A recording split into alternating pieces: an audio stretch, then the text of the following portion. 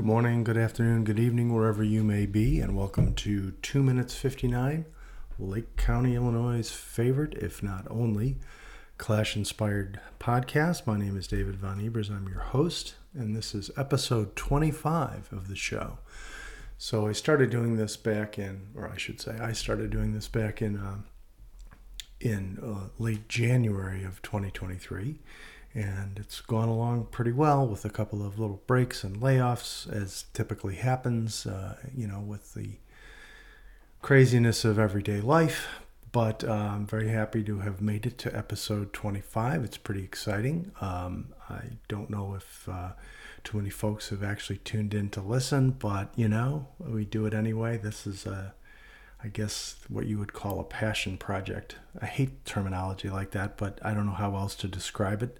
The kind of thing you do almost more for yourself than for other people. But in any event, if you're listening, welcome. Thank you. I appreciate it. I've always said at the end of each episode, if you have any thoughts or comments, please leave them in the comment section below the post. And I do mean that. I'm more than happy to engage, especially with other Clash fans. If you listen to last week's show, the primary focus, really I would say the only focus, was on the really tragic passing of Sinead O'Connor. I would, if you're a fan of Sinead's music, or you are interested in the things that she stood for and spoke out about, I would encourage you to go back and listen to that. That's episode 34. You can find it on this page. And if you listen in and you have any thoughts on any of the topics I discussed on that show, please feel free to share your thoughts in the comments there as well. But I did mention at the beginning of last week's show that I had some Clash-related topics that I wanted to talk about, and I didn't get to them last week because of the untimely death of Sinead O'Connor, and I felt like that sort of took precedence. But I do want to kind of get back into the Clash and, the main subject of this show. And one of the things that I mentioned last week was that I wanted to do a little bit of a dive into the Cost of Living EP that the Clash released in 1979. This is maybe a little bit less well known than some of their other, major albums, obviously, like Combat Rock and London Calling and Sandinista, which were particularly popular albums of theirs. But I stumbled across the Cost of Living EP back when I was in college, and I had friends and roommates who were really into the Clash. I was just starting to get into their music in the early 1980s, and I really thought a lot of this. There's only 4 songs on the EP. It's I Fought the Law, which of course is on the U.S. version of the debut album. It's I Fought the Law, a song called Groovy Times, Gates of the West, and a remake of an earlier song called Capital Radio. They refer to this version as Capital Radio 2. But in any event, I stumbled across it, and I thought what really kind of struck me about the EP when I first listened to it is that it's really, musically, it's great stuff. The songs are really well recorded, well performed. The musicianship is great. I talked a couple weeks back about how Mick Jones is sort of an underrated guitar player, not necessarily as well appreciated as he should be as a musician. And his playing really stands out on this EP. If you are familiar at all with their cover of I Fought the Law, that was a kind of a minor hit in the United States when the debut album came out. I don't know if it did as well in the UK. Interesting fun fact about the original version of that song done by the Bobby Fuller Four. The guy who wrote the song also wrote the theme song to the Mary Tyler Moore Show, if you're familiar with 1970s American sitcoms.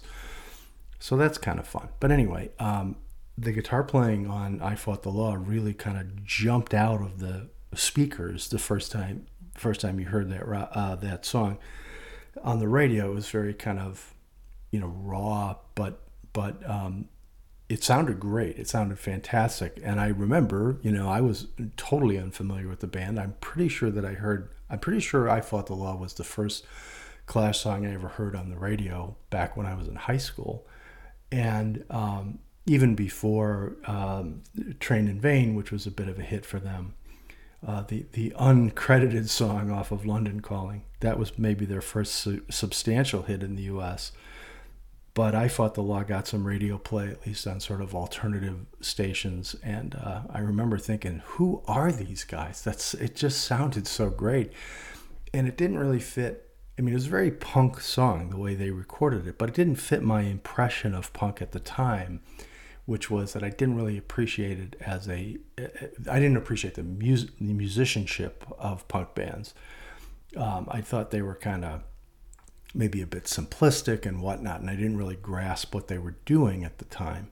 But that song just jumped out of the speakers and grabbed you, and it was so well done. But in any event, some interesting things about the Cost of Living EP, and what inspired me to delve into this was I saw on Twitter, some person of, I would say, conservative leaning, quoting a Margaret Thatcher quote about something to the effect of, when you've upset people, you're doing something right, or words to that effect. I won't go into it. The Margaret Thatcher, Ronald Reagan days were a pretty dark period of time in many, many respects, although they were both very popular political figures. But when I saw the Thatcher quote by a modern day conservative, I kind of chuckled, because we have this tendency still to this day to look back at people like Thatcher and Reagan as being heroes. But I was, my first election in the United States was in 1980. I shouldn't say my first election in the United States, because that would imply that I voted in other countries, which I did not. My first election happened to be the U.S. presidential election in 1980, and was not a fan of Ronald Reagan, did not vote for Ronald Reagan, so I do not look back on Reagan or Thatcher as being heroes. But what I find interesting about the Cost of Living EP was that the Clash timed the release of the album for the day of the general election in 1979 in the UK, when Margaret Thatcher was elected. And in many ways, it's sort of a negative reflection on the conservative shift in the UK, which of course was also going on in the US. So I think that was really interesting, that it was a commentary to some degree on her election. It could equally be a commentary on Reagan's election the following year. And I saw there's a website called the Clash Wiki. It's like a Wikipedia for the Clash, and I'll put a link in the notes. But they pointed out not only that the record was released on Election Day in 1979, but also, this kind of cracks me up a little bit. It's terrible, but it's funny. The original album artwork was supposed to feature a picture of Margaret Thatcher with a swastika superimposed over her face, kind of not too subtle expression of their feelings about Thatcher's election.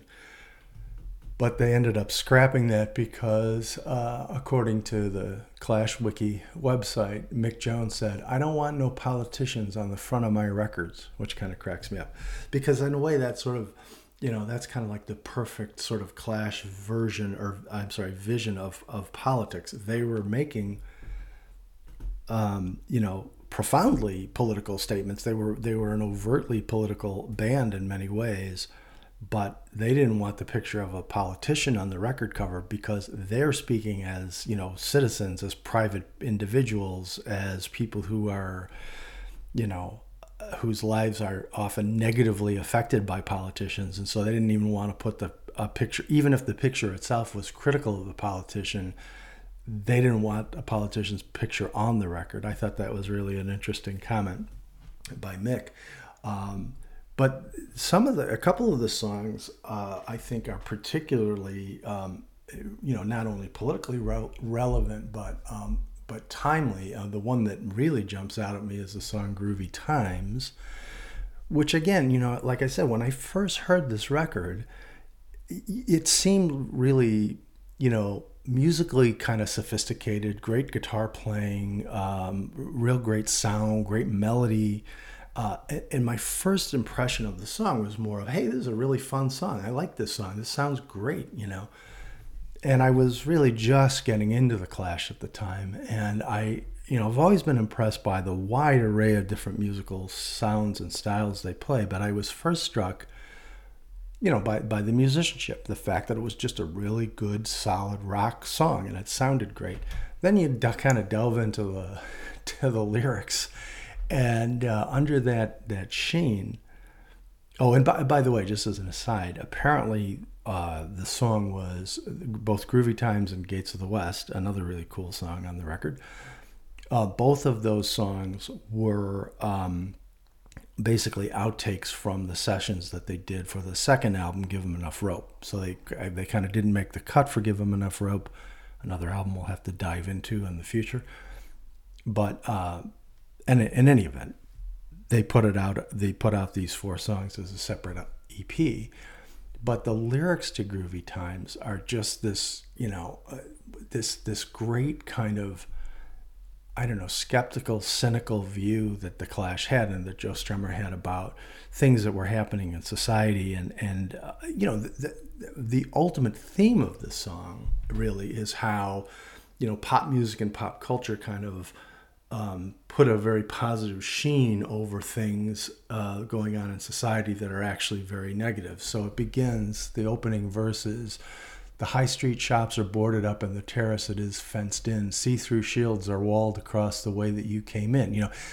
It's building up this impression of kind of like a police state with boarded up shops and well, maybe in that sense not so much a police state, but like showing the negative aspects of the state of the economy at that time, right? Because after all, the record is called The Cost of Living, and I think a lot of the focus is on how difficult it was for ordinary people to get by. But then it goes on to, again, this kind of cynical skepticism, but there's no need to get excited as the lorries bring the bacon in because the housewives are all singing Groovy Times Are Here Again. Again, this way of sort of like, kind of like the old political concept of bread and circuses, covering up the problems of society with consumerism and shiny new things, while in reality the high street shops are boarded up and etc. Then it goes on, and I find this really fascinating because I always talk about how political and social issues that the Clash talked about in the 70s and 80s resonate 40 plus years later, 40, 45 years later. The next verse says, they discovered one black Saturday that mobs don't march, they run, so you can excuse the nervous trigger man just this once for jumping the gun.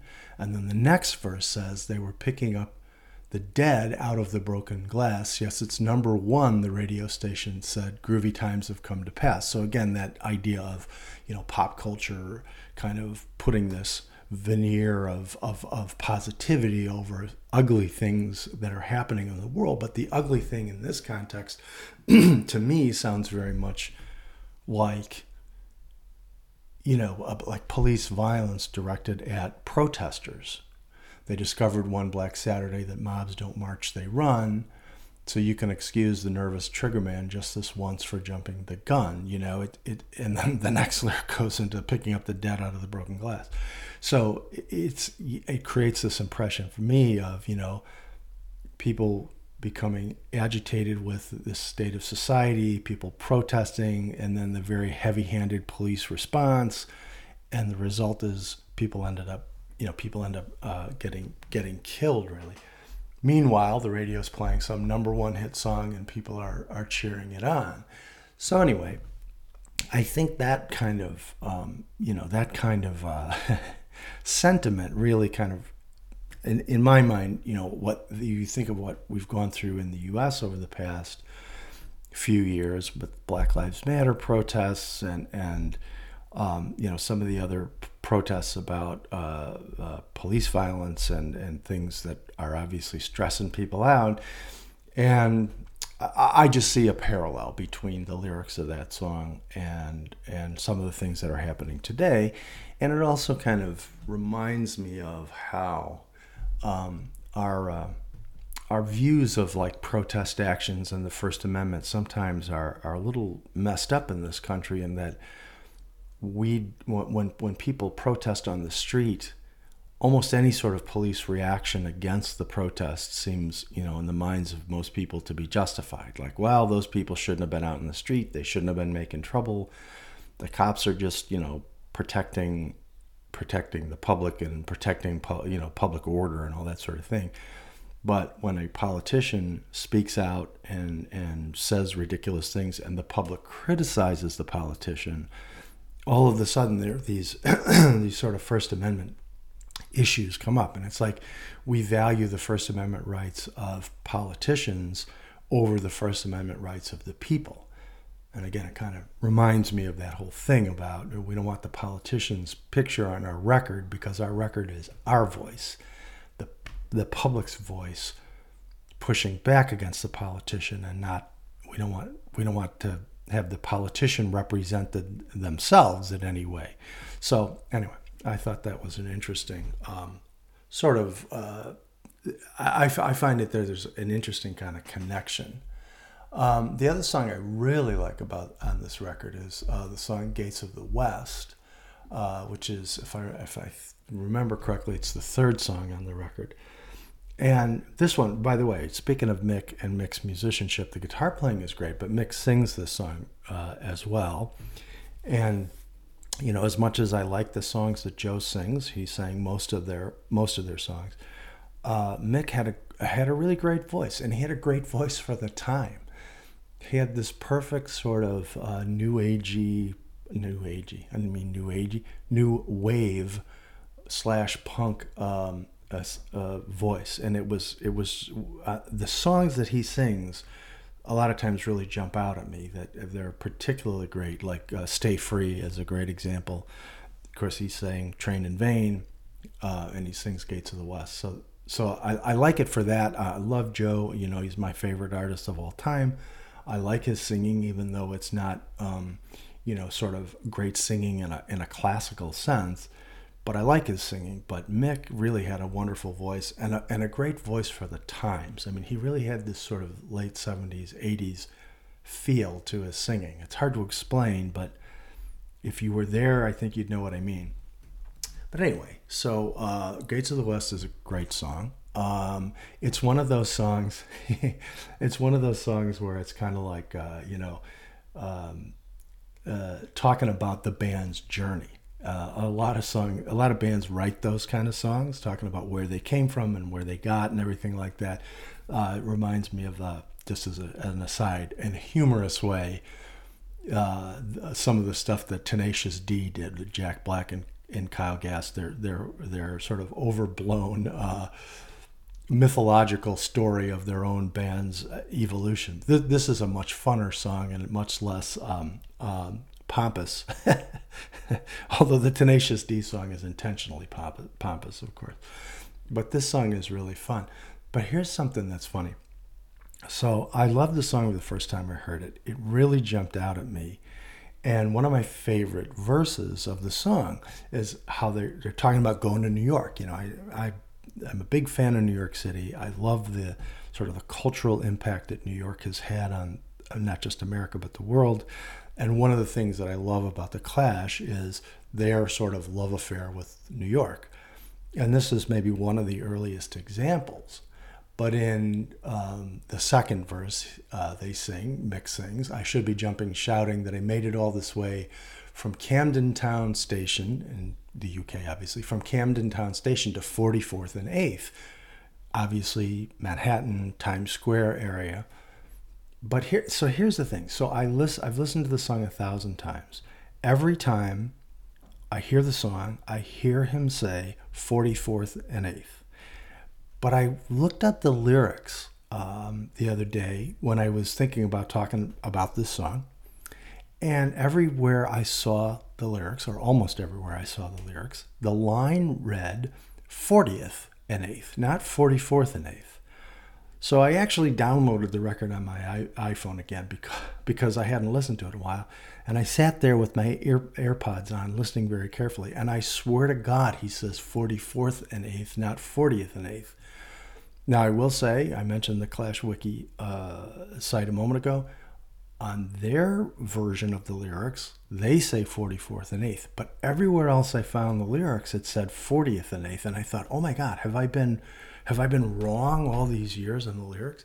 In fact, this is what a dumb Clash fan I am, or how fanatical I am. One of the first times I was in New York for work a few years ago, the office that I went to happened to be in Times Square, and so I literally on a lunch break walked over to the corner of 44th and 8th and took a photograph of the street signs. It's actually kind of a cool photo. Then I thought, oh my God, did I literally take a picture of the wrong street sign? Here I am trying to, show my Clash fandom, and did I go to the wrong place? But I'm convinced, I listened to it again and again and again, I'm convinced he says 44th and 8th, not 40th and 8th. And it actually makes more sense to me thinking about Times Square, is really where basically where Broadway and 7th Avenue run together. That's where that sort of V-shaped intersection is, where they drop the ball on New Year's Eve and so forth. And that's, right around 43rd Street. And so to me, 44th and 8th makes more sense because it's closer to kind of the heart of Times Square. 40th and 8th, I guess, is still Times Square, but it's not like really right in the midst of it. So I don't know. I think it's 44th and 8th. I'm going to stick with that. The Clash Wiki says it's 44th and 8th. So there you go. But anyway, what I like about this song, aside from the fact that musically it's a great song, what I like about it is that it shows to me, it's like kind of like the beginning of their love affair with New York City. And they, despite having written, for example, I'm So Bored with the USA, a song I talked about a few weeks ago, where they're talking about feeling almost oppressed by kind of the ubiquitous nature of American pop culture and how it's sort of forced down everyone's throats all around the world and how exhausting it must have been for them. Despite having that sort of impression of American pop culture, there's a lyric in the song, or a verse in the song that goes, I say I know somewhere back and forth in time, out in the dust bowls, deep in the roulette mine, or in a ghetto cellar only yesterday, there's a move into the future, the USA. I interpret that verse, as poorly as I just read it, I interpret that verse to be talking about how exciting sort of like the culture of, at least the underground culture in America was, with punk and with hip hop and with, everything that was happening in New York. It was pretty, it was a pretty exciting time, despite the fact that New York City was going through some tough times back in those days. I think it shows that they actually appreciated like American culture, at least the underground culture and the rapid pace of change of culture in a place like New York. So I think that was kind of a cool tip of the hat to the U.S., despite the fact that they're very cynical about U.S. politics and about the kind of the superficial aspects of American culture. I thought that was kind of a nice thing. And then it goes from, the band's history kind of goes from there to, they end up recording Sandinista and Combat Rock in New York and really getting into the hip hop scene and all that sort of thing. And this song to me was just like a little glimpse of where they were going in terms of their connections to New York. It talks about, landing in Times Square that first time coming to America, and then it talks of the move into the future. Anyway, I thought it was a cool little tip of the hat to the United States, even though obviously they remain very cynical about some of our worse political aspects. And then finally, the last song, I'll just mention this briefly, the last song on the EP is Capital Radio 2, which is sort of a remake of the song Capital Radio that they'd released as a single. They actually gave it away for free. It was an insert in, I want to say, the New Musical Express or some other British music publication.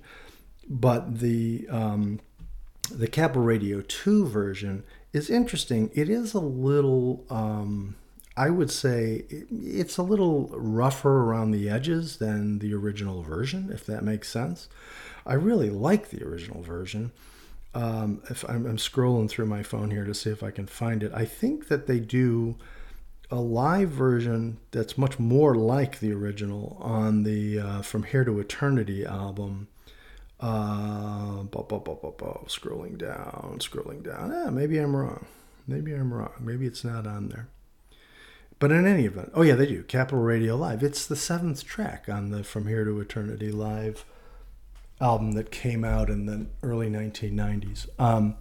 But the original version reminded me, the first time I heard it, it reminded me of all, there's this long tradition of rock artists and bands doing songs about the radio, like obviously Elvis Costello did Radio, kind of a critical version of pop radio.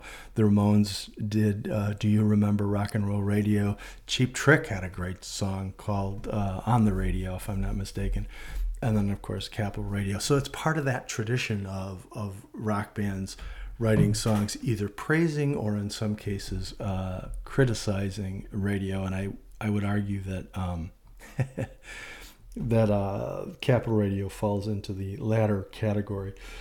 But it's a great song. It's a fun song. And the Capital Radio 2 version is fine. It's a perfectly good song, but I really like the original. The original is really this hard-driving, rock song about the radio, but it's comparing kind of like pirate radio, independent radio, to corporate radio, and needless to say, not showing a particularly favorable view of corporate radio, but it's part of that long tradition. So the other thing that I wanted to mention, well, two other things briefly. The first one, more important than the second in a way, is that there is a new Joe Strummer release coming out. It's coming out soon, and you can pre-order it. And it is called Joe Strummer and the Mescaleros. Wait a minute. What's the full title? I got to get it right. Joe Strummer and the Mescaleros live at Acton Town Hall. This was a live recording from 2002. Pardon me. It was a benefit concert that Joe and the Mescaleros did for striking firefighters in the UK. Part of his, tradition of political activism and pro-union activism and pro-worker activism. So that's pretty cool. But one of the really interesting things about it, and I just ordered it on vinyl, and I can't wait for it to come. And I will do a deeper dive into it when I get it. But one of the great things about it is, first of all, the Mescaleros were a great band, so the musicianship is probably phenomenal. A lot of great songs that Joe did on his own, but it also includes some Clash songs: Rudy Can't Fail, White Man and the Hammersmith Palais, Police on My Back, I Fought the Law. But here's the best part. The last three tracks, Bank Robber, White Riot, and London's Burning, he does with Mick Jones. Mick Jones showed up at the concert, and he did these last three songs on the record anyway, are with him. So this goes back to what I was talking about again a couple weeks ago about the fact that, there was this possibility of a reunion. And we will never know what happened. This was recorded in 2002. Joe died in December of that year. So we'll never know what happened, what would have happened. But it's a very sentimental thing. And anyway, I'm looking forward to it. You can find a link to pre-order the record on joestrummer.com. So I'm very much looking forward to that. And then finally, the last thing that I just wanted to mention, and now it's sort of like water under the bridge maybe, but a few weeks ago there was a big controversy here in the States surrounding this Jason Aldean song, country song called Try That in a Small Town. And I just wanted to comment on it in a couple of ways. Number one, unlike maybe a lot of punk music fans, I happen to really like country music. I've listened to country music for decades. A lot of my favorite rock bands, like the Clash, like Joe Strummer, have sort of dabbled in country music from time to time. The Rolling Stones have famously done songs like Dead Flowers, that had a very strong country vibe. The Beatles even did here and there. For what it's worth, there's a great Dwight Yoakam cover of Train in Vain. So they're not all that far removed from country, and real good country music has this long sort of kind of working class tradition that does actually tie in well with punk rock in some ways. There's also, obviously, there have been country influenced punk rockers like Dave Alvin, like even X in some ways. Certainly one of my favorite California punk bands is Social Distortion. They had a very heavy country influence. So I like country music, and I don't view country music as necessarily narrow-minded and short-sighted. I mean, Garth Brooks, one of the single best-selling solo artist in American history, had a song called We Shall Be Free back in the 1990s, where he basically was endorsing same-sex marriage and gay rights. But for that, of course, got banned from country radio. But put that aside for a moment. But so there isn't necessarily any one sort of political point of view in country. But this song, the Try That in a Small Town song, it's just, it's just one of these ridiculously offensive songs. So there's just no excuse for it, in my view. And a lot of black folks have pointed out that the lyrics sound very much like, or very reminiscent of, the sundown towns that used to exist all over the country, where basically, if you were a black person, you better not be found within the borders of that town after sundown, or you could face, violence, even death, lynching, and so forth. And I'm not in a position to comment on that. I'm not black. I can't pretend to understand the black experience on a personal level, but I certainly am not going to discredit those concerns either for that same reason. I can't say that's wrong, because I can't put myself in the position of a black person and how they would receive those kind of lyrics, knowing that historical background.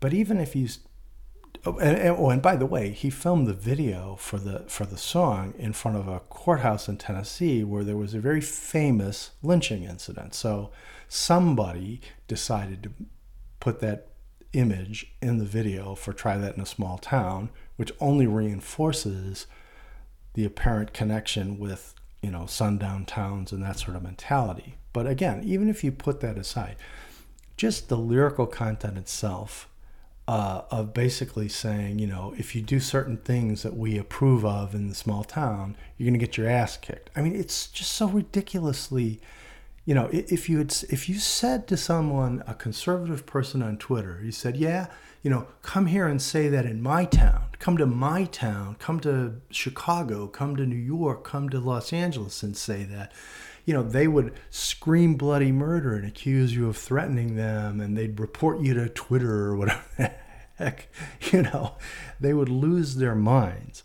But because it's from this sort of white small town perspective, and obviously not all small towns are all white and not all small town people are white, but the song is clearly from this white small town perspective, somehow, we're expected to say, oh, that's okay.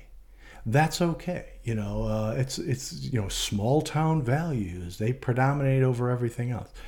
But it's just in these like incredibly divisive times to have this white singer, particularly a country artist, singing a song like that. There's no excuse for it, man. You got to grow the hell up. You got to stop looking at it that way. 80% of Americans live in bigger cities or suburbs, or what they call exurbs, the further out places from big cities, kind of like where we live. But 80% of Americans live in things other than small towns, right? And yet we are supposed to bow down to people who live in small towns because somehow or another they're supposed to be morally superior to the 80% of us who don't. I'm sorry. I don't bow down to anybody, and I don't expect the small town person to kiss my rear end either, right? But in these divisive times, to write an inflammatory, literally threatening kind of song like that is pretty despicable in my view. So I got that off my chest. We'll not be talking about Jason Aldean next time. If you listened in, thank you very much. Again, always feel free to leave a comment. Let me know what you're thinking, and hope you enjoyed today's show, and talk to you next week.